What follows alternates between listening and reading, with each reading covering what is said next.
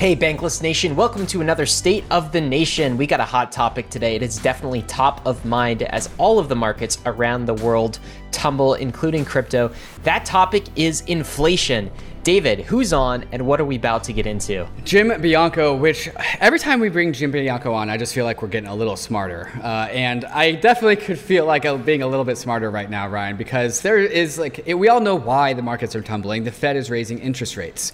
But what happens next is just like a fog of war to me. I do not know what happens next. There are fallouts of what's going on across the world. This is not just a crypto market phenomenon. This is a this is a US equities market phenomenon as well, but it's also going on in like all macro fiat currencies. And we have like the war in Ukraine is still relevant. The food shortage is relevant. Supply chain still broken. So how we get out of this pain, I do not know. And so Jim Bianco, no one really knows what the future holds for us, but Jim Bianco knows more than I do. And so I think he's going to help shed some light on what feels like a very confusing and tumultuous time.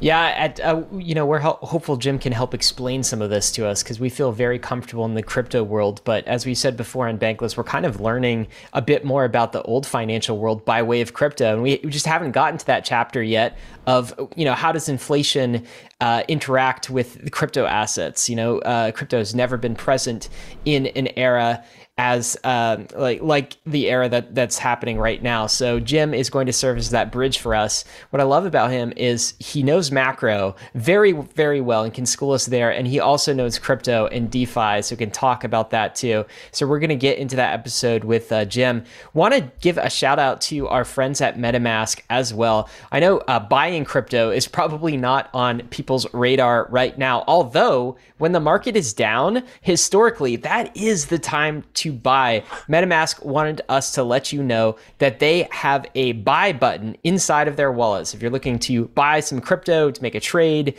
very quickly inside of your wallet, get some gas fees, top things up, dollar cost average in, you can hit that MetaMask buy button both on the mobile wallet and also in the extension. So go ahead and check that out. We'll include a link in the show notes. David, I'm going to ask you the question we ask at the beginning of every State of the Nation, which is, what is the state of the nation today? Ryan, the state of the nation is fearful and confused. That goes without saying. When markets are going down as rapidly as they are, it feels like there is no bottom, and everyone is just trying to get some information and get some clarity as to why this is happening, how bad is this going to get, and so what are all the fallouts of this, and what happens next. So I think we have the agenda for the show cut out for us. So yes, Ryan, the state of the nation is fearful and confused. All right, well, let's get right to it. I know that there's a lot to discuss in the macro side of things, so I want to get Jim on the podcast, and we'll pick his brain for a little bit. Before we do, we want to thank the sponsors that made this episode possible. Hey guys, we are back, joined by Jim Bianco from Bianco Research. Jim is a macro guy, friend of the podcast, crypto investor in traditional markets as well, and he's DeFi savvy. Jim, how are you doing today? These are trying times, sir. Are you hanging in there? Yeah, I'm hanging in there. I like that description. So I'm losing money in about 7 different ways. You're telling me. Aren't we all? This is going to be a cope episode a little bit, but Jim, right. We want to pick your brain on a few things. I think the headline for this episode is really inflation, because it seems like that's the boogeyman that's causing all of this pain that we're in. We want to dissect that and talk about why inflation is breaking everything, or why it appears that way, and then how do we fix it? And then thirdly, what happens next if you could try to prognosticate and see the different possible end solutions to all of this. But let's start with the why is inflation breaking everything? And I want to turn our attention to this tweet. I think you tweeted this out on the 12th. And this was what you said. Markets opened Sunday night, and it is clear they are viewing Friday's CPI as a watershed event. You go down with some stats here. NASDAQ 100 futures dropped 2%. S&P down 1.5%. Yen is weakening. Won slumps 1.5%. You go through a whole bunch of other stats, but what is happening in the markets, and why was Friday's CPI event, that's the Consumer Price Index, higher than expected? Why is that a watershed moment? Can you explain this for us? Yeah, so the collective whole of the market's been struggling with this idea that inflation is transitory. Now, let me give you a definition of transitory. transitory, I think currently means the Federal Reserve, the federal government, all of us, we don't have to do anything. It will naturally peak. It will naturally go away on its own. That's what the whole idea about transitory doesn't require intervention. Now, going into CPI's report, I'd say 65%. I mean, there's actually surveys done by Bank of America and some others that quantify this. About 65% of Wall Street did not believe it was transitory, but about 35%, 40% did believe it was transitory. So when you got the CPI report on Friday at 1%, above the highest estimate, 70 economists were asked by Bloomberg, their highest estimate was 0.9%. It came in at fully 1%, way above the highest estimate. I think those 35% said, that's it. I'm out of this idea that inflation is transitory. I now believe it's persistent. And they started to restructure their portfolio. Now, this is a fancy way of saying they were long stocks, they were long bonds, and they were hoping that the report would give them ammunition to say, see, the inflation story's peaked. It's going to go away. I'm right to be long these instruments. And then it was a slap in the face. It's not going away. And that's what I think you saw was, and I'll use a technical term here for you, they vomited up their positions because they were just tired of waiting around for inflation to go away. And that's why you saw the marketplace start to also price in the idea of 75 basis points for the Fed to raise rates at the same time. So the watershed event was, we've talked about this, we in the TradFi markets. Oh yeah, all the bad news is priced in. No, it wasn't. We found out on Friday that there was a lot of people that were still clinging hope that somehow inflation would naturally peak and go away on its own. But now they started to realize the only way it's going to go away is with intervention. We're going to need to have restrictive policy by the Fed and or restrictive policy by the federal government. And that involves some kind of pain. And that's why you saw the market sell off.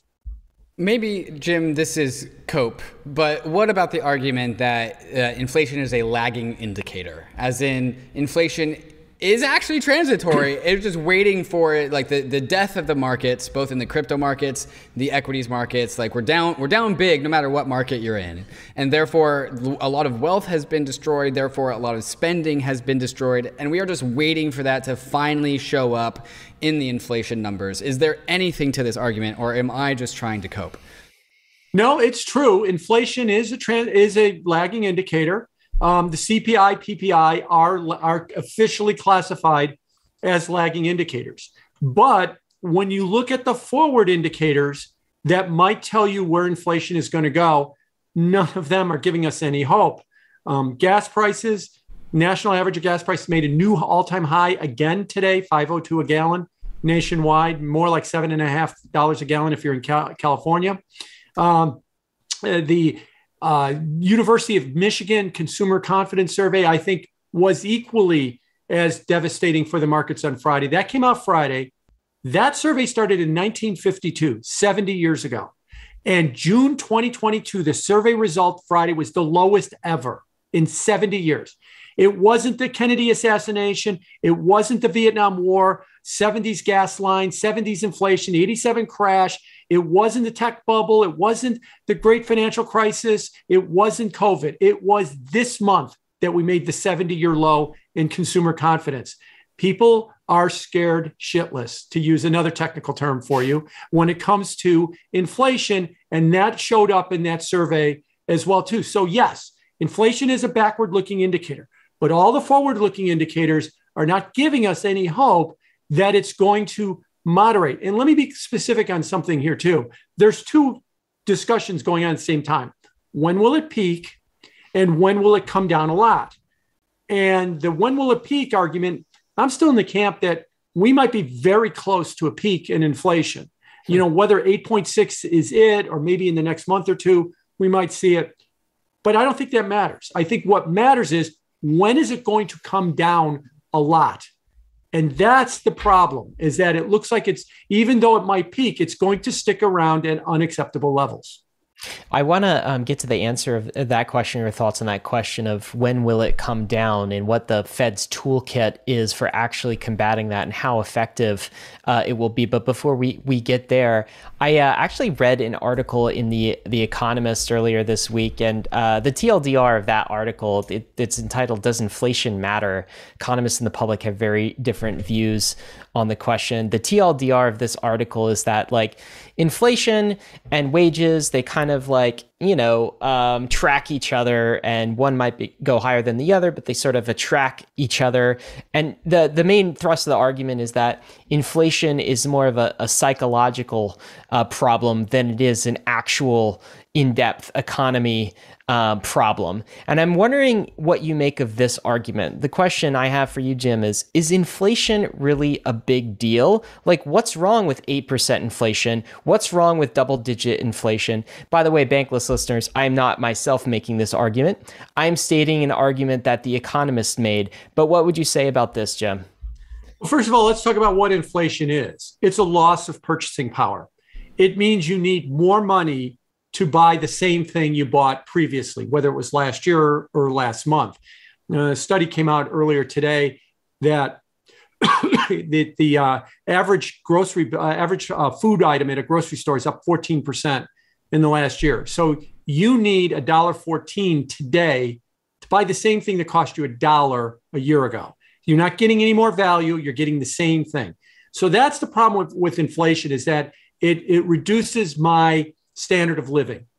The other problem with inflation, which I think a lot of people are having a hard time getting their head around, is it affects 100.0% of the population. Inflation impacts Elon Musk. It affects Tesla, it affects SpaceX, but he's got enough money to deal with it, but it still affects him. Inflation affects somebody who's on public assistance. Inflation affects every single person in between. Whereas a recession only affects those, and I'm not trying to diminish a recession, but it only affects those that have lost their job and their immediate family or friends. That's maybe 5 or 10% of the public when you have a recession. And yes, that's not good. But inflation affects everybody. That's why it matters. Now, to the other issue that was brought up in that Economist story, there's two types of inflation. There's goods inflation. There's the type of inflation of what we buy. There's wage inflation. How much do I get in a increase in my salary? And what we're finding with the inflation numbers is we have 8.6% inflation, but we only have about 4.5% wage inflation. So wages are going up 4.5%. That by itself is a pretty big number relative to history, but you're falling behind when it comes to inflation. So you are losing ground by 4% because 4.5 to 8.6. You're losing ground. And that gap, that minus 4% gap between wages and inflation, that's the largest gap ever. And I think that accounts for why you see so many people so negative, like in the University of Michigan survey.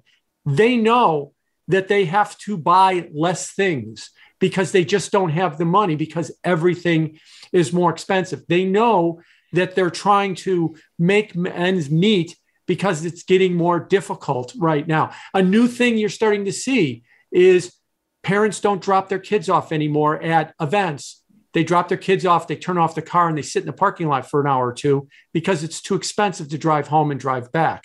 So you're starting to see that kind of events or that kind of behavior shift taking place. And this is why inflation matters. It affects every single person. Usually with markets, when I'm used to understanding markets as when there's somebody's a winner on a trade and somebody's a loser on a trade. And so like the markets generally are balanced. And in this, like what you're saying here is there are zero winners with inflation. No one is accessing, like no one is taking the dub here. Everyone is collectively taking the loss.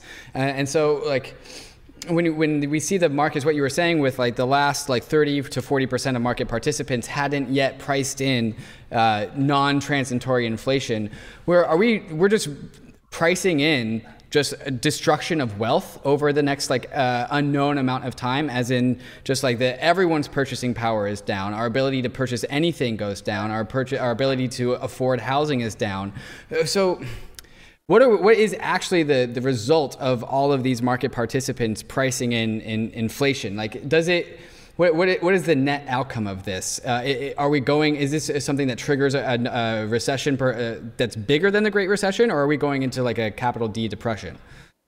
No, I don't think it's going to be quite that bad, that it's going to be something like the Great Recession. At least I hope not, and I don't see any indications of that. So let me back up. 2 weeks ago, Jay Powell and Janet Yellen and President Biden were at the White House. And President Biden, if you saw the highlights of that or the statement that he made, he basically said, inflation is the Fed's job. And Jay, you better do something about this, and you better do something about this now. It's not my job, the President of the United States. It's your job, Jay. Fix it and fix it now. The Fed's only got one tool, that they can blunt the economy. They can hurt the economy by raising interest rates. Now, why will that fix inflation? Because you'll buy less things. I'll buy less things. People will buy less things. So by raising rates, the Fed is hoping for what we're seeing in the stock market right now. You bring down asset prices, you create a negative wealth effect, you create a gloom.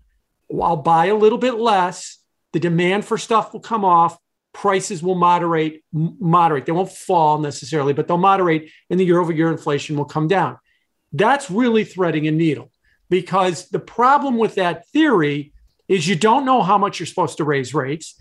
You tend to overdo it. You don't think that a soft landing winds up becoming a crash landing into a recession or something worse. There's unintended consequences all over the place, especially in a levered financial system like we have now, that when you start monkeying around with markets, bad stuff happens that you could have never foreseen. So there's a lot of risk associated with this. Another risk you might ask would be, well, doesn't that also create unemployment? But what we're finding with the job market is, go back to the May payroll report, which was out the first Friday of January, just 2 weeks ago. 390,000 people got a job in May. Now, pre-pandemic, that's a monstrous number. And there's another report that the government puts out, which is called the Job Opportunity Labor Turnover Report, or JOLTS report. And that's just the number of open jobs in the United States. There's nearly 12 million open jobs in the United States, and there's about 6 million unemployed people in the United States. So there's almost 2 jobs open for every unemployed person. Now, of course, not everybody is qualified for every open job. Sometimes you're just not geographically qualified because you don't live in the right place, or you're not educationally qualified or experience qualified, or whatever the reason is. But yet the job market remains abundant. So the Fed looks at that and says, oh, I could mete out some real pain to financial markets and not create unemployment. That's how I'm going to get inflation down. Now, why are they doing it that way? Because that's the only tool they have. And that's the only thing they can. And the president of the United States 2 weeks ago just said, Jay, do something about this. Well, he is. He's going to raise rates aggressively. He wants to see markets go down. He doesn't want them to crash. He doesn't want, chaos, but he definitely wants people to be glum and upset, because then you will spend less money and that will moderate prices. It's such an interesting trade-off. It's kind of like going to the doctor with a hurt ankle and the doctor's like, okay, we're going to take the entire leg off. That's the thing. I don't have the precision to just fix your ankle, so we'll just saw off the whole thing. Can we talk a little bit about the pain that this is causing, or about the unintended consequences? One of your tweets recently, you shared this graphic, and I'm interested to dig into kind of the bond market here, because I don't really understand what's going on in these graphics, Jim. And I also, you had some tweets recently about the Bank of Japan. I want to dig into that quickly, but highlight some of the unintended consequences for us. So you said, how close are we to something really breaking? I think you're implying in the bond market. Here are some charts that we're looking at in bonds. And what I'm seeing here is a blue line, which is the 2022 chart, which is the 2022 line. And this is Bloomberg US Aggregate Index, and the number is going down. All of the other lines I see on the screen, you have to explain what we're looking at here, but they're all going up, except this one's going down. Tell us why this line is going down and why this looks like it's, different. Why is this one different than all the others? And for the listeners of the podcast who can't look at the graphic, the blue line, which is going down a lot, and it's going down a lot more than all the other lines. So there's one line going down, and we want to know why. Jim, what's this line? What does this line mean? Yeah, this is the 2022 story. It's the number go down year, right? And what this is every year in the bond market back to 1976. And it starts on January 1st and it ends on December 31st. This is the total return. If you own a bond, you get a coupon interest payment and the price change. If you net those two together, it shows the total return. It is showing the Bloomberg US Aggregate Index. This is an index of 12,000 bonds with a $25 trillion market capitalization.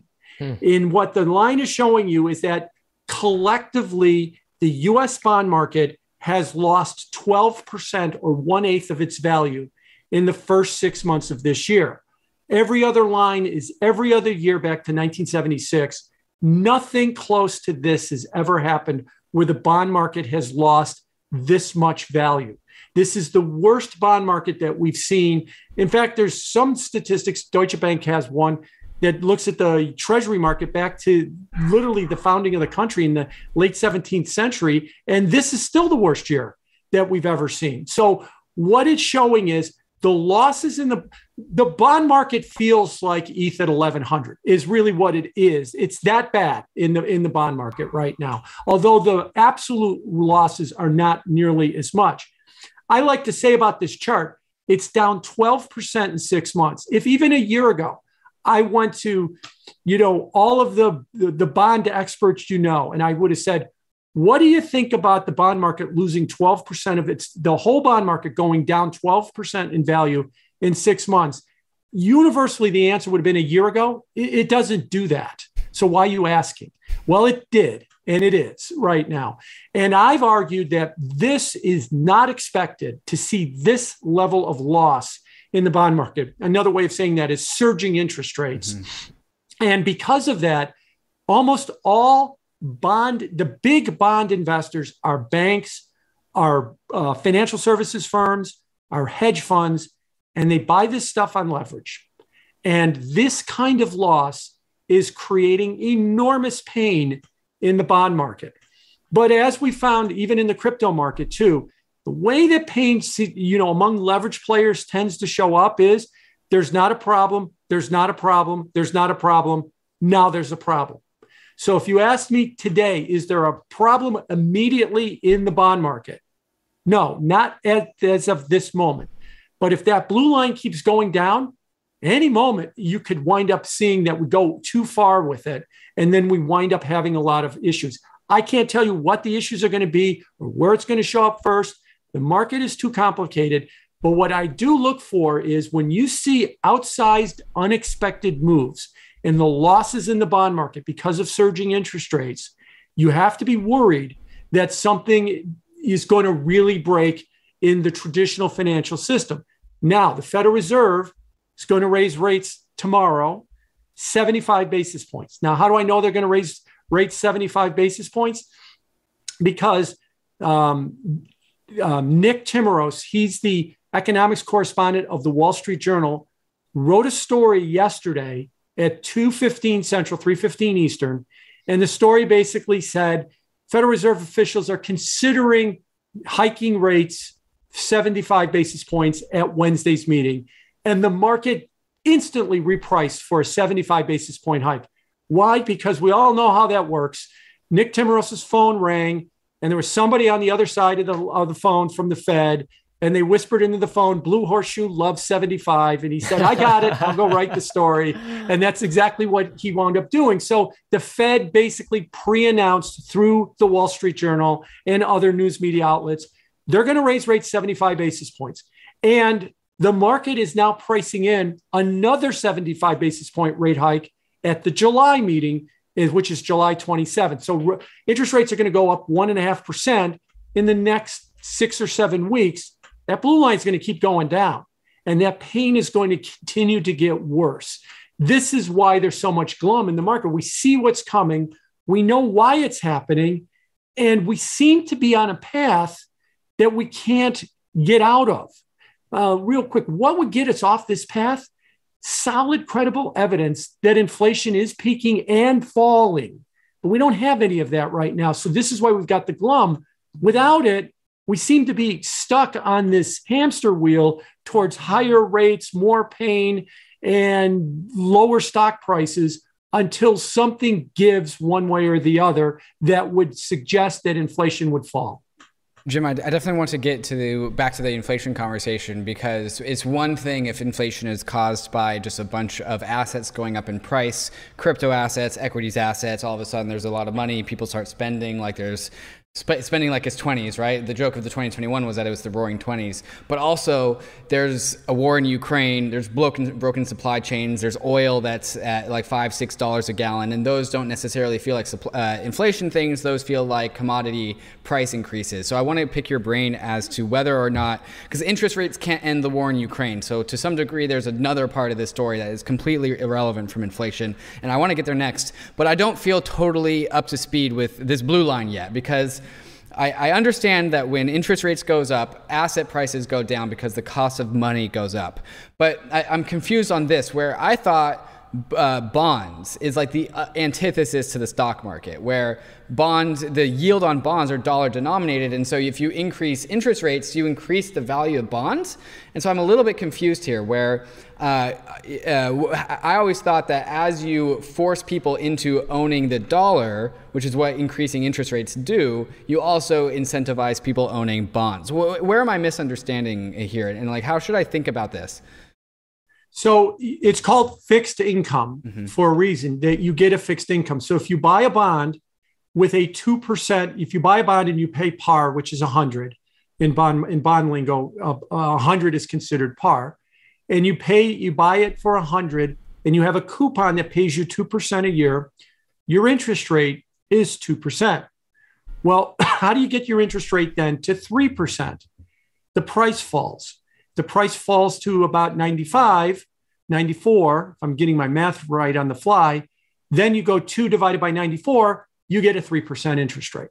So when interest rates go up, the coupon, the amount of interest you get is fixed. It is the denominator that keeps falling, that when you divide the two, you get a higher interest rate. So higher interest rates means falling bond prices. And higher interest rates means that bonds are being actively sold. By the way, yesterday in the bond market, we saw something I haven't found an example for. And so the stock market, the S&P 500 was down 4%. It was down 9% over the previous 3 days. Yesterday, the 2-year Treasury yield rose 33 basis points. Anybody who's in the bond market knows that's an extraordinary move. It's the biggest one-day move in 13 years. The 2-day move was 55 basis points. That's the biggest 2-day move in the 2-year note in 40 years. And so you had yesterday both the bond market and the stock market getting crushed on the same day. Normally, when the stock market falls, we use this phrase on Wall Street, a risk-off rally. Everybody piles into the safety of bonds and bond prices rally. Yesterday, they were both getting smashed equally as bad. And I've gone back to the 1950s looking at my data, and I can't find another example where the stock market and the bond market got crushed as bad at the same time as we saw in the last 2 days, on Friday through Monday. So what it suggests is this whole idea about inflation and a loss of purchasing power, that applies for financial assets too, all of them.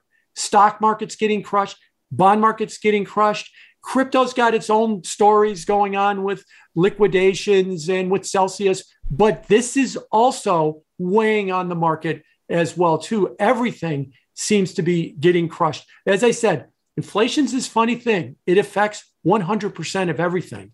And that's why it becomes such a bad thing, because everybody gets affected by it. There are no safe assets to flee to. That's what's crazy about this right now. Well, there is one set of safe assets you can flee to, and that would be inflation benefited assets that benefit from more inflation.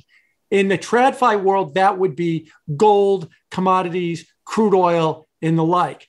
But the reality is that the vols on some of the volatility on a lot of the commodities is actually higher than Bitcoin right now. So, I know a lot of my no coiner friends say, how can you buy a 70 vol asset? Well, okay, then buy a 90 vol asset. It's called crude oil at this point. It's actually higher than it is. So yes, you can hide in those. And yes, people have been hiding in commodities. And yes, they've done very well. But just like in crypto, you can buy it in the next trade, it's gone down 15% in a day. And that's just the way that they work. It's unbelievable the amount of volatility that you see in the commodities markets. And by the way, that volatility is not good for anybody. A lot of the commodity brokers, the traditional commodity brokers, especially the energy brokers, they're basically they're in big trouble. They've already the European Energy Commodity Broker Energy Association they've already asked the ECB for a bailout. It's gotten so bad for them as well. So this high vol in the commodities markets is not necessarily making a traditional energy broker or grains broker happy as well, too. Their life is very miserable. So yeah, you can hide in commodities.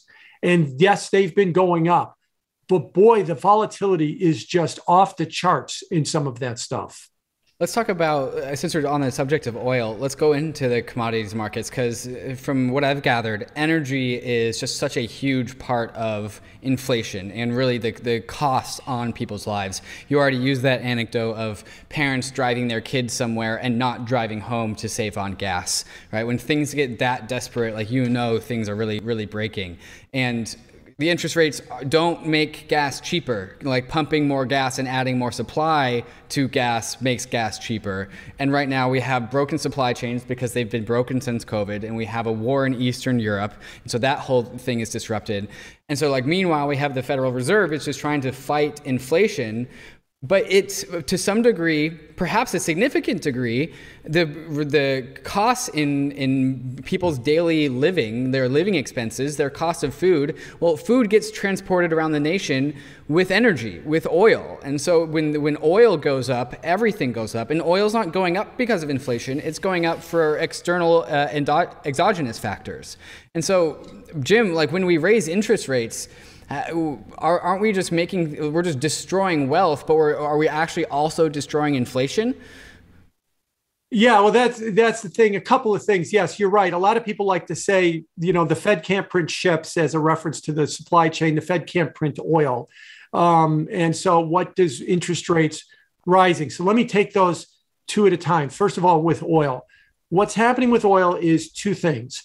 One, what you've seen is a reduction in the amount of oil being pumped because of the sanctions on Russia. Russia pumps about 10 million barrels a day of oil. They use about 5 of it for themselves, and then they export the other 5. And there's a lot of sanctions on Russian oil. So that oil is kind of getting out into the market. India will use it. China will use it, but they don't have the infrastructure to get all 5 million barrels a day out to just India and to Russia. And the West, the problem with the West is an oil broker is afraid to take cargoes. That's the phrase they use from Russia. Because if I send a tanker, you fill up the tanker, and I wanted to go to Rotterdam and unload, which is a big oil terminal in Europe, I'm afraid that en route, the European Union will announce that I've banned Russian oil. Now I got this tanker floating around in the sea and I don't know what I'm supposed to do with it. So that's why there's this fear about Russian oil right now. So that's reducing it. But also, post-COVID, refining capacity. Remember, we don't put crude oil in our cars. We don't heat our homes with crude oil. We heat it with a refined product. We turn it into heating oil, gasoline, aviation fuel, kerosene. The residual we turn into asphalt and we pave our roads with it. So we use oil for a lot of different things. So we need refiners in order to take crude oil and turn it into, say, gasoline. Well, the amount of refining capacity, let's go with the US, has fallen since 2020 by the most ever. We were at about 18 million barrels a day of refining capacity in the US. We're now at about 16 million barrels a day of refining capacity. Now, why is it fallen? There was COVID shutdowns that caused refiners to pull back, but a lot of the green movement has put a lot of burdens on dirty fossil fuels. Okay, I'm just as favorite of it as anybody else to clean the planet. But now what's happened is we can produce about 16 million barrels a day of oil, but we consume about 18 million barrels a day. I'm sorry, 16 million barrels a day of product, but we consume more than that, about 17 or 18 million. So there's this chronic refining shortage as well. So the result is the price has been rising. Now, why does the price rise? Because we want people to consume less. But oil, gasoline is, in economist terms, an inelastic product. That means you can't do without it. You have to drive to work. You have to live your life. If the price of gasoline goes up at the corner gas station, you just pay more to continue to live your life. That's why it's inelastic. It has to go up a lot in order to get you to, like those parents, to sit in a parking lot for 2 hours while your kid's at a play date or whatever they happen to be doing, as opposed to going home. It has to go up a lot to get you to think, maybe I don't even want to take my kids to that play date because it's just too expensive to drive the car. So that's why the price has been rising in terms of crude oil. And you're right, energy is the dominant feature in everyday prices, whether it's filling up your car, the energy it takes to transport things, the energy it takes to make things. Factories run on energy as well, too, and a lot of that is fossil fuels as well. But let me pivot now, and let me answer the second half of your question. So what's the Fed going to do? They're just going to punish everybody in order to try and get them to spend less? In some degree, yes, that's what they're going to do. Now, why? Why are they doing that? Two reasons. The first reason is, let's break down the American public. 40%, comes from the Federal Reserve Survey of Consumer Finances. They do it every 3 years. The last one was 2019. They're going to do another one this summer. About 40% of the American public has less than $1,000 of savings and they rent. When prices go up, to be blunt, they just get killed. They have the same amount of money and they can only buy less things, and they have to make difficult choices about what they can and cannot do. Now, the rest of us, we own a home. We have an investment portfolio. It went up in value. I'll update myself. It went up in value last year, and so while inflation was a problem last year in the early parts of this year, I looked at the price of my home. I looked at the price of my investment portfolio, and I said, okay, I'm doing okay, even though inflation's going up. Now, that's reversing by design so that they get us to also spend less money. Now, there's one other thing I'll throw out there too. There's an organization in Paris called the Organization of Economic Cooperation and Development, or the OECD. And the OECD puts together a bunch of statistics. They call it harmonized statistics. So they look at the inflation rate for every developed country in the world, and they put them on the same scale so you can compare them.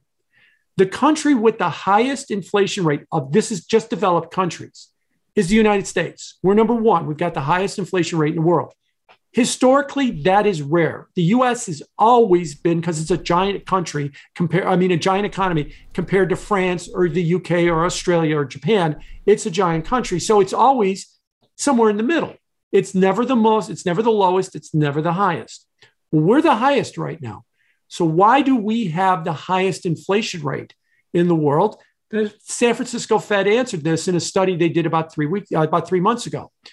We also stimulated more than any other country. We mailed out more stimulus checks and PPP loans and deficit spending. We just primed the pump and just sent money out the door like nobody else. So we've got an excess demand problem as well. That's why our inflation rate is so much higher. You point out there's a war in Ukraine.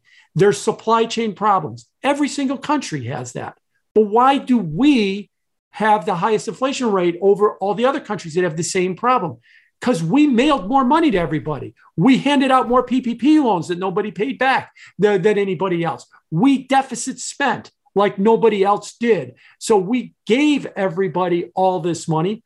Last year, a lot of that money wound up its way into the market, the Robinhood effect, and it helped to really pump markets and maybe the crypto markets too last year as well. Well, this year that money is waning, and that might be one of the reasons why markets are struggling, but the residual, the echo of all that money has pushed prices up. So another reason the Fed is raising rates is they're trying to cool that excess demand.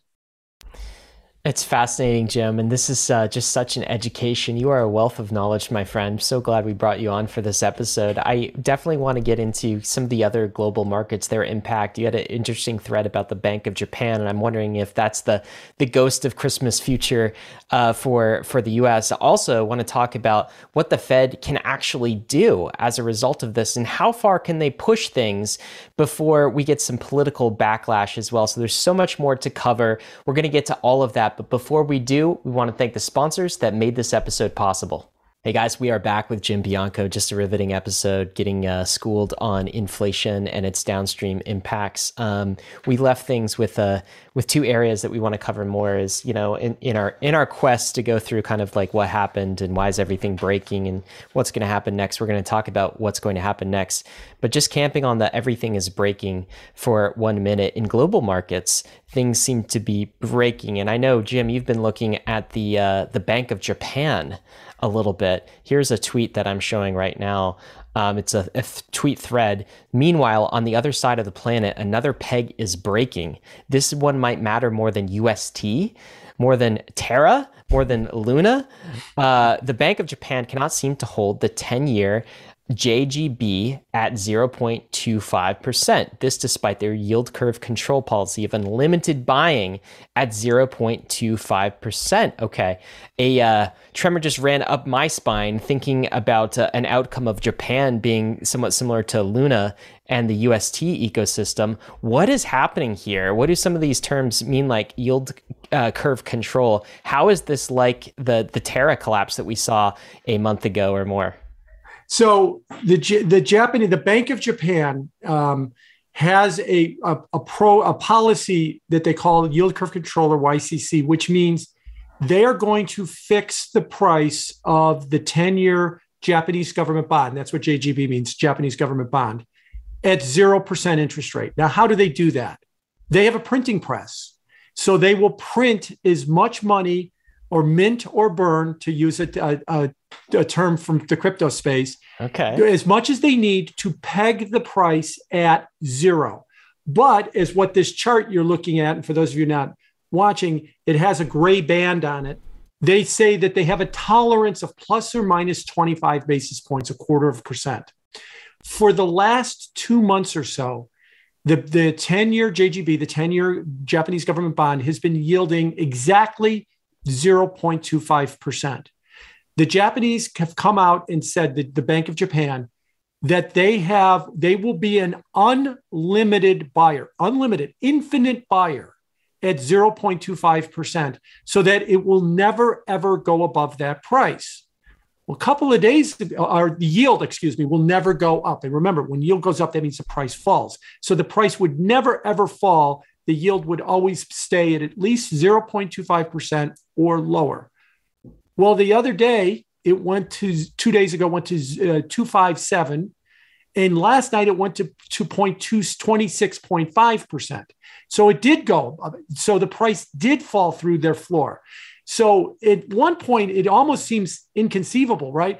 I have an infinite amount that I'm going to buy at a certain level. Why would the price ever fall below it?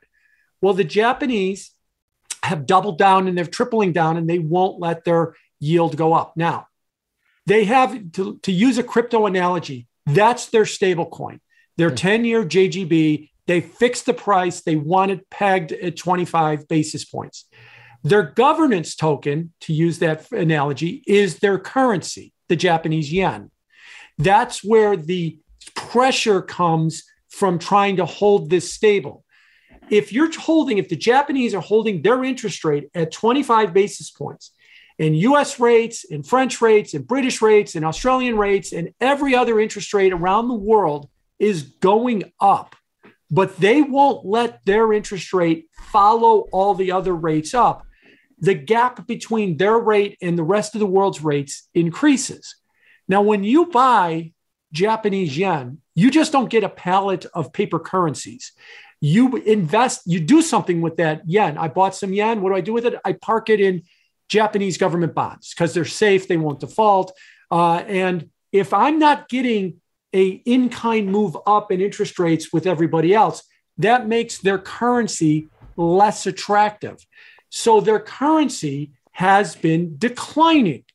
What I mean by it's similar to UST and Luna is your stable coin is under enormous pressure holding your peg. Your governance token, in this case, the yen, is falling in price, and quite a bit for the yen. It's at a 24-year extreme. That's how much the yen has fallen, and it's putting the Japanese economy under a lot of pressure. Is that what we're looking at on this chart, the Japanese yen spot price? Translate this for us.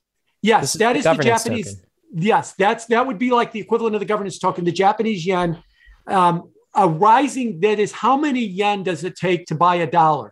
So as the number goes up, in this case to 135, which is the highest it's been since 1998, takes 135 yen to buy $1. That means the currency is weakening. You need more of the currency to buy the same unit of a US dollar. And the reason it's been weakening is they're trying to hold their interest rate stable when every other interest rate in the world, because of inflation, is going up, and it's making their currency more unattractive. So it is under attack in that their policy is the problem right now. I don't understand why they have this policy, why they won't let their interest rates go up with the rest of the world. But as long as they continue with this policy, they risk their pegged interest rate depegging. And if it depegs, that would be a big credibility problem for the Bank of Japan. Look, Luna was a $40 or $50 billion ecosystem that had all kinds of problems. This is, by whichever measure you want to look at, the second or third largest economy in the world, which is $5 or $6 trillion economy. And if you wind up throwing a $5 or $6 trillion economy's bond market and currency into chaos because you've been trying to hold an unsustainable peg on your interest rates, you're going to wreak havoc on a country of 60 million people. So this is a real problem right now across the world. And what I meant was, when markets get stressed, every problem they have all appear at the same time. So you've got the stock market falling, you've got the bond market falling, you've got the yield curve inverting, you've got the Fed getting more aggressive, you've got the Japanese currency yield curve control under stress. And a lot of people would say, boy, all these black swans are all occurring at the same time. No, this is what happens when markets get stressed. Everything goes bad at once. Crypto markets are stressed. All the bad stuff starts to bubble up. First, it's Terra UST, then it's Celsius, and it just keeps, it isn't that we just run a series of unconnected events that seem to happen right all at the same time. They're all connected, that they were weak parts of this ecosystem. This would be the TradFi system, or in the crypto system. And when you stress it, all the weak parts become a problem at the same time. So this is just another one of these problems that's showing up. So what I'm hearing is that not only is our economy under stress, the crypto economy is under stress, the Bank of Japan is under stress. And we aren't just talking about this particular part of the world just to satisfy the Japanese bankless listeners. We are indicating that the whole world seems to be under stress at the moment. And so if we zoom out, and we aren't seeing the coincidence of three different black swans in three different spots, what we are seeing is perhaps one big meta black swan event. Every single part of the global financial system seems to be finding a way to get itself into trouble. And so, Jim, when we zoom out and we look at everything holistically, what the hell is happening? Like, what is going on? Like, is this one big, just like we started this show calling this a watershed event, but that was mainly with regards to equities, bonds, and the local domestic interest rate market. Globally, what are we seeing here? Is it too grandiose to call this just like the popping of the fiat currency era of the last 100 years of the global market financial system? Like, when zooming out, how do we sum everything up? Well, first of all, real quick, Warren Buffett has a great line for that. When the tide goes out, we're going to find out who's swimming naked. Right. And what happened is the tide went out and we found out we're in a nudist colony because there's a lot of naked people out there right now. So there's a lot of naked people out there that have been swimming, and that's what we're finding. What is going on in the holistic thing? There's three letters that would like to use when explaining the economy: DGT, demographics, globalization, and technology. For the last 30 or 40 years, inflation has been down, inflation has been low, and we say it's because of demographics, the aging population. It's because of globalization that you could globally go to find your lowest cost producer, and it's technology, the Amazon effect, that is causing inflation to squish down. Okay, that's all true, and I agree with that as well. And then we went on to say, and therefore inflation will be a non-issue forever. And we really believed that up until COVID. That we were never going to ever see inflation a problem again. Well, post-COVID, inflation is becoming a problem. And we've got it not only here, we've got it in all over the place. In fact, we haven't even brought up the word Europe. And I'll just say real quick, it might be worse in Europe than what we see right now. And their economy is in a much worse position than the US. If there is going to be a global recession, it's going to start in Europe first, because they're in a much worse, they're much worse off than we are right now, with high inflation and at least with weak growth as well. We structured the entire economy, the entire financial system, on the assumption that we were never going to see inflation like we saw in the 1970s again. So we were running the financial system with a lot of leverage. We were running the economy with things like just-in-time inventory. We were running the economy with labor markets that weren't very flexible because it was to the benefit of running it with low inflation.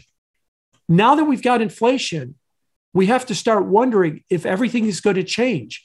If the financial system cannot run the amount of leverage that it was running before, because inflation breeds more volatility. If that is the case, then we're going to see lower asset prices. We're going to see much more volatile asset prices. Are we also going to have to see just-in-case inventory come in as opposed to just-in-time? Are we going to have to see reshoring, because I can't just go to China or to Vietnam and say they can produce my widget cheaper, but I can't trust that they're going to be able to export it to me. So I better build a plant in Columbus, Ohio, or maybe in Phoenix, Arizona, which is what Intel is talking about doing to make semiconductor chips. Now, you may say yes, and that should be a boom for jobs in the United States. It is, but it's a lot more expensive. And that means that everything that uses a semiconductor, which is basically everything, is going to get a lot more expensive, because you can't go to Indonesia or Malaysia or Vietnam and find the lowest cost producer. You're going to have to produce it in politically stable places. And I haven't even brought up the idea of Taiwan, because the majority of chips in the world are made by Taiwan Semiconductor. And if the Chinese were to invade Taiwan or blockade Taiwan, that, semiconductors might be as important as oil to the economy. And if there's any disruption coming out of Taiwan as semiconductors, that's another problem. That's another motivation for why Intel is talking about building a fab plant in Columbus, Ohio, as opposed to another one in Taiwan. So all of a sudden, all of the assumptions we built financial markets on, the economy on, are now under question. Because if we're going back to a higher inflation environment, more volatile environment, It's not going to be like it was from 2010 to 2020. It's going to be a very different environment, and we're not prepared for that. And we've got to restructure the economy. That's a nice way of saying that there's going to be big winners and big losers along the way, that the way we thought things worked is not going to be the way we think things work going forward. I don't know what the term for the opposite of transitory is. Maybe it's permanent, but persistent. Persistent. It's persistent. Yeah. So this is what we're dealing with, and it's going to require a great reorganization. And I'm kind of struck by, as we get to kind of the last piece of this episode in this explanation of what's going to happen next and kind of how do we fix it. Everything that you just described, like on reshoring, chip manufacturing and sort of a reorganization of the economy and like the energy markets, these aren't tools in Jay Powell's tool belt. Okay. The thing he can do is raise rates and do quantitative tightening. And here's what I don't quite understand yet, Jim, is because there is an upper limit to what he can do, regardless of what the politicians demand. And Biden calls Powell into the principal's office and he's like, hey, inflation's your problem, come fix it, right?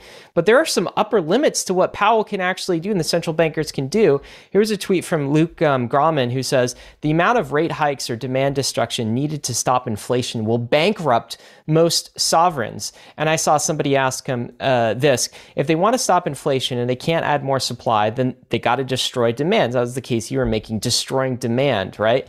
And then Luke says, they destroy demand, they destroy tax receipts, and those are too low to start with. That's the first piece I want to have you maybe explain for us. So let's say Powell jacks up interest rates, right? The problem is not enough capital gains to tax. Maybe income goes down as well. And so tax receipts go down. Now we have a whole nother problem from a federal government perspective of increasing deficits.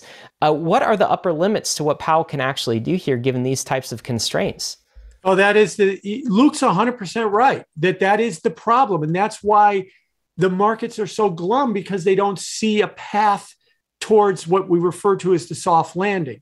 Keep in mind, too, there's a political aspect of this that cannot be overlooked. Let me go back to my 40%. Even 40% of the people make less than $1,000 and make in rent.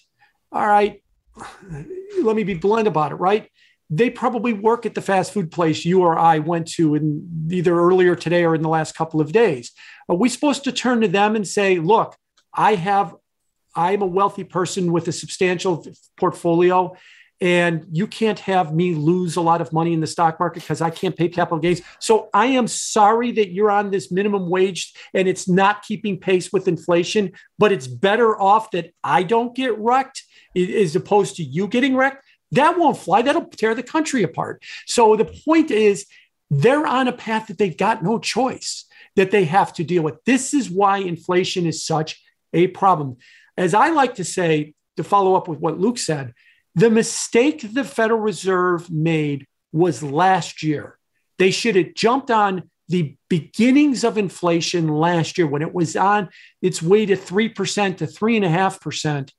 And they should have started tightening, and they should have started trying to slow things down, not let the stock market go up 29%, not let the housing market go up 18% last year, to make people feel like this was just great and we're going to spend money like drunken sailors. This year is the consequence of last year's mistake. And so they've got really no choice. Like I said, I've heard a lot of people say that, well, the Fed can't wreck the stock market. Well, what are you going to tell the 40% that don't own stocks? Sorry, we can't let Elon Musk's Tesla stock fall. It's already fallen 40%. He's taken enough pain. He can't let it fall 50 or 60%. That's not going to work. And so this is why they've got no good choices. The only tool they have is to try and slow demand. And that's what they're trying to do right now with all of these aggressive rate hikes. I agree. There's a high likelihood that this ends in tears. And that we wind up with a recession, or we wind up with serious demand destruction, of course, and then the government doesn't have tax receipts. It runs a big budget deficit. There's a lot of political strife in the country because people are angry and upset that we had to go through this pain in the first place. But unfortunately, Inflation is not transitory. It is not going to peak and go away on its own. It is going to take some kind of difficult intervention to change attitudes and behaviors to make it go away. That's what Paul Volcker had to do in 1980, 81, when he took interest rates. He took the Fed funds rate to 21.5% in order to basically slow the economy. We're at 1% right now. I don't think we have to go to 21.5%. But it is going to take something painful. I don't like it any more than you do. I'm just trying to be a realist that this is a problem that we're having and that there is no easy solution to this problem. The last thought I give you on this, a lot of this I do think is a post-pandemic event. If you look through human history, every time there's been a pandemic, coming out of the pandemic, there has been a big structural change in human activity. And we have a big structural change in human activity now. We coming out of the pandemic, I think the big structural change is work from home, remote work. I tweet about this a lot too, because I think it's a big deal. About a third of the country now works from home of those that can. Let me back up a second. About half the country has a job. You and me, we have jobs where we can work from home. Of those, about a third of them are either hybrid or fully remote, or about a third of the population or workforce is a hybrid or fully remote. That is the majority of people that can work from home. What does that mean? What I consume changes. I consume more stuff, less services. Why did I consume services? Because I was in an office from 8 to 5 days a week, and I needed people to do things for me so I could stay in the office. Now that I'm home, I buy things and I do it for myself. We need to understand that. And we need to fix why is the supply chain chronically short? Because we're not recognizing we live in a post-pandemic world. The amount of stuff that we need and the composition of stuff we need has changed. Look at Walmart and look at Target. Their stock prices have gotten wrecked because they've got this bloated inventory. And they've said, we Target and Walmart ordered a bunch of stuff and put it on our shelves that people aren't buying. They're not recognizing the post-pandemic world. They still think it's 2019. And so let's order the stuff that everybody bought in 2019, but they're not recognizing that in 2022, we buy different things. So instead of having this conversation, what does the post-pandemic world look like? We instead say, oh, work from home is going to end. Everybody's going to go back. We're going to return to 2019. We don't need to have these big existential questions about what does the new post-pandemic economy look like, because we're going to return back to 2018 or 2019. Just wait. This is what is feeding the problems we're having. We have to understand this economy is different. Now, that doesn't mean it's bad. I'm not suggesting it's dystopian.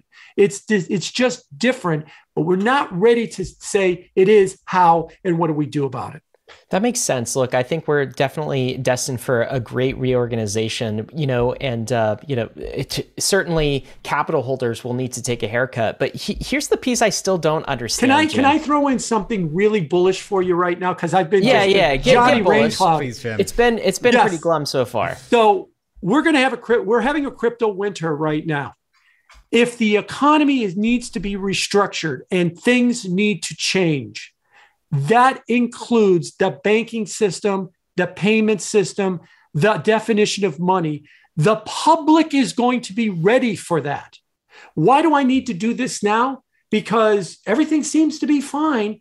Give them a couple of years of gut-wrenching changes in that things need to be different, and give them a couple of years of recognizing the weaknesses of the systems we had in 2019, and they'll be ready for it when we come out of the next winter. That's the bullish stuff that I needed, Jim. Thank you. I'm going to take that and run with it. We just got to get there. I think there's going to be a lot of pain in between, but it's like, right. So here's the last piece I just don't understand. So capital holders take a haircut, right? We have to reorganize everything. There's going to be a crypto winter. We don't know how long it's going to be, but we'll come out hopefully on the other side. What I don't understand is how the world governments come out of this. So you mentioned Volcker in the 1980s. Well, we didn't have the debt to GDP that we have now, right? And so US national debt at $30 trillion, every 1% interest rate, rise in interest rate, we get more interest payments, right? So $1.5 trillion in interest payments.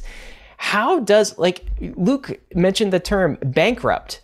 What does it mean to bankrupt a sovereign? Like, how does the US government actually get out of this? Do we issue more money? Do we inflate our way out of this? Can you explain that last final piece for me? Yeah, well, first of all, governments don't go bankrupt because they have a printing press. So what they could do is they could just have reckless monetary policy to fix it, right? Well, you can't pay your debt. Sure, I can print up some hundreds in the basement, and there you go. I can fix my problem. So they're going to print their way out of it, and that leads to more inflation as well. Or in this case, it would be more of a currency devaluation, which is a form of inflation.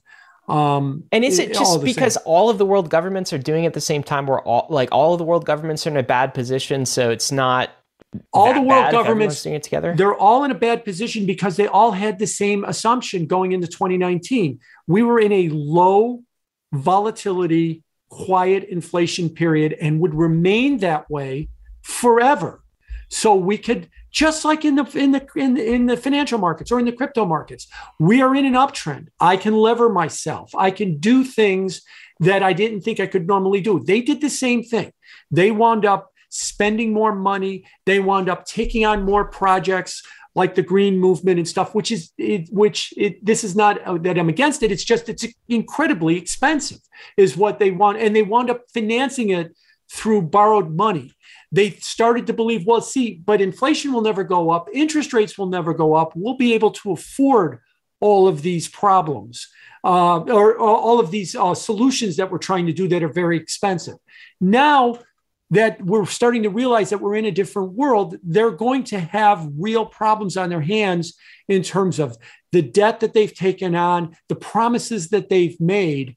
And yes, when they don't go bankrupt, that they go to a bankrupt judge and they reorganize themselves like a company does, they will just print more money in order to resolve that problem. Now, what's going to happen? This gets back to the crypto winter, and the other side is maybe the public will be looking for a different way to organize itself. And there is a crypto idea around DAOs and some other things about maybe these are different ways we should start thinking about organizing ourselves. They're not ready for it now, but give them a couple of more years of inflation and they might be open to this idea of, public goods being, public goods under a DAO. They might be open to that idea in a few more years. If we start continuing to go through this inflation problem as opposed to right now. So what do you think? Like, obviously the worst case scenario that people have heard this kind of fear, uncertainty, and doubt in the market of a 1930s style depression. So we've heard that. I know you don't think that's the case. What do you think is what's your expectation for this? What are you thinking is going to happen as a result of this? So we have the Fed meeting, we increased interest rates. Then what happens next, Jim? And how are you playing this? Well, so I still think that they're going to increase interest rates by 75 basis points tomorrow because they basically told us yesterday that that's what they're going to do, and that they might very well increase interest rates by 75 basis points in July. And if I was to go very short term on you, the Cleveland Fed has this nowcast thing that they do on their website where they have a model that they update every single day for inflation. And they're projecting another 1% inflation number for June after the 1% number for May. And so the Fed's going to look at that. If that's what happens with June's CPI report, they're going to look at that and go, we're going to raise rates another 75 basis points. So markets are going to stay under pressure. Let me give you I was going to say fun statistic, but it's not fun statistic, a sobering statistic. Yesterday, the S&P 500 closed in official bear market territory, down more than 20% from its January 3rd high. We looked at all of the 20% corrections back to 1929. And an interesting thing is 80% of the time, the day that you corrected 20%, you were already in recession. As a matter of fact, it is never actually predicted a recession at 20% correction, because when it happens, 80% of the time you're in a recession. The other 20% of the time you never had a recession. The last one was 1987. You had a 36% decline with no recession following it. But so it looks like we're going to have a recession, if not already started right now. That is going to probably lead to less economic activity, eventually higher unemployment. A lot of anger and angst will take it out on the Democrats in 2022 in the midterm elections, and then the Republicans will be in charge, and then we'll get pissed at them and we'll take it out on them in 24. And that's kind of the way that we'll go back and forth with our politics. And that's why I said after we've taken it out on both of those sides 3 or 4 times, we'll be ready for this. Hey, try this Dow thing to run public goods. Okay, I'm sick of this way. Let's try something different then at that point. So I think you're going to see a period of difficult economic activity, struggling markets from here. Oh, yeah, there'll be bear market rallies and the like, but only when we get supply and demand back into balance and inflation starts to moderate. And that starts with quit waiting for the supply chain to magically fix itself. Ask, how do we fix it? Target, what is it that you're doing to figure out what people want to buy in 2022 instead of just running out the same things in the same quantities of 2019? And then when we kind of get everything back into balance, inflation can moderate. It may not go back to 2%, but it won't stay at 8. It'll come back down. Then we could start seeing the economy emerge from this. But we're in this post-pandemic period of upheaval that I think is going to last for a little while longer. And believe me, I'm really looking forward for the day that this ends. But unfortunately, that's the way I see it right now. Well, Jim, I think there's perhaps only one person in the world who can compare Bank of Japan interest rates to the Terra Luna relationships, who can understand DAOs as public goods and talk about how these things are ultimately bullish for crypto. And I think that's you, Jim. So it's definitely why we enjoy bringing you on the show and giving us this clarity, because there's just so few people that can extrapolate such like distant parts of the global markets to what we see here in the crypto world. Just one last question before we wrap things up here. Where should we look for opportunity in all the asset classes? Of course, I'm bullish on crypto. I always will be bullish on crypto. But how have you repositioned yourself, either your actual portfolio or perhaps just your brain, as to where opportunity still remains in these markets, and when there's such doom and gloom everywhere? What are you up to these days? I'm hiding under a rock like everybody else. I've got a lot of money in, the TradFi version of a stable coin that can hold its peg, which is called a money market fund, waiting for opportunities. Yes, I'm losing money on an after inflation basis because it's paying me 1% in an 8% inflation world, but it's better than losing 23% in the stock market, or 16% or 12 or 16% in the bond market, or whatever horrific number we've got going on in the crypto market right now. 70%, 75%. Yeah. I was thinking more like this year. It's only 50% for year to date. Yeah. But my point is I'm seeing economic upheaval, and I'm not looking at it in terms of asset classes, except for I do play a little bit in the commodity markets. I own some ETFs that are tied to commodities. I own some things that are tied to energy. And I marvel at every day they move 5 to 8%. And every day the press seems to be uninterested in a 5 or 8% move in crude oil or energy related products, when 4 or 5 months ago it was breathing through a paper bag hyperventilation. Oh my God, look at what crude oil is doing. It's moving 5% a day. Now it's just Tuesday that it seems to be doing that as well. So that's another way that I'm trying to play this, but I'm looking for signs that inflation is going to settle out at some lower level, that we're getting back into balance.